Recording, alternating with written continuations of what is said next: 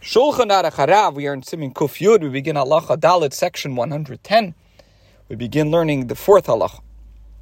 Hayetzi laderech tzarich lispalel Tefillas Haderech.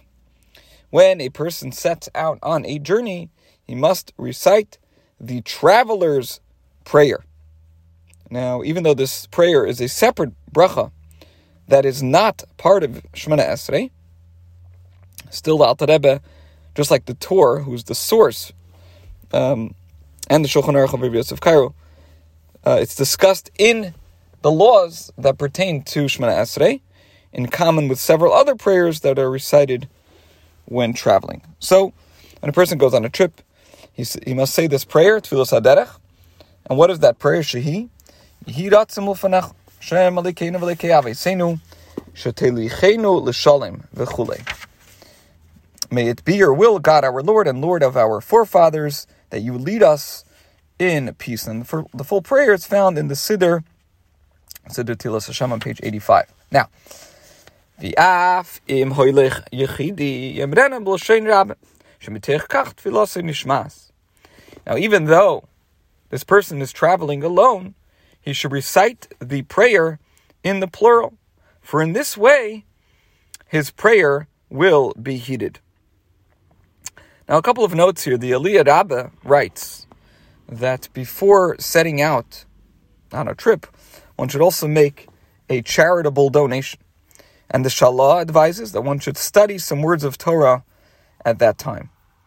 The Rebbe once advised someone who had undergone a traffic accident to keep in your car a Siddur, a Tehillim, and a Tanya as well, and preferably also some booklets on Yiddishkeit that are written in the local language. And then whenever you travel, you should seek opportunities to share their content or the booklets themselves with people you encounter, and thereby make them more familiar with Jewish subjects.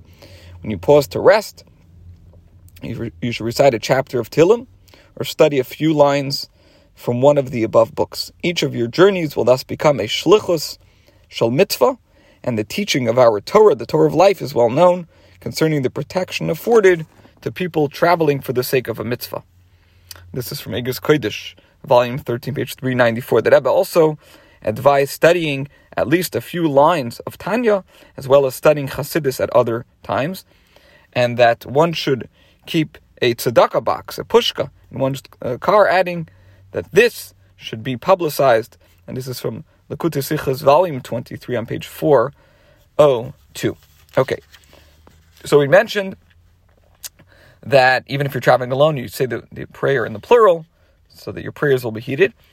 Continues the Alter Rebbe, if he desires to add words that request divine grace, in Hebrew, divrei ditzu means words of appeasement, so then he may say them in the singular, for they are not part of the wording established as an obligation for people at large. In the parentheses, Alter Rebbe adds, v'yesh mi she'omer, shal pi hasoid yesh loymar milas useneni lechein b'lshon yachad afa b'shu matbeya habracha kavu l'rabim. There is an authority who maintains that for Kabbalistic reasons, the phrase usneni lechein should be recited in the singular, even though it is part of the version instituted as an obligation for people in general. Now, in the Alter Rebbe Siddur, this phrase appears in the singular, grant me grace, except that the verb appears in a variant form, visitneni. Okay. Continuing the halacha min adin, according to the law, one may recite the traveler's prayer even while walking, while in a state of motion.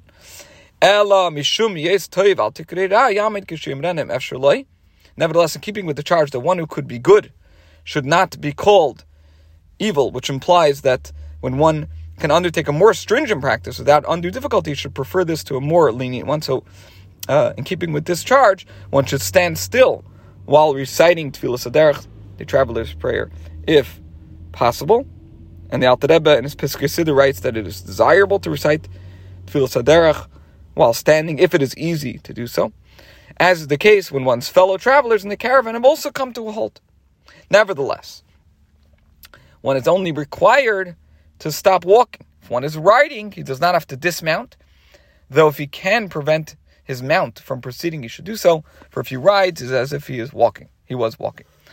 In the parentheses, the Alter Rebbe concludes the halacha similarly if one is sitting in a wagon, or by extension, a car, he does not have to climb down. Instead, he should bring the horses to a halt if he can.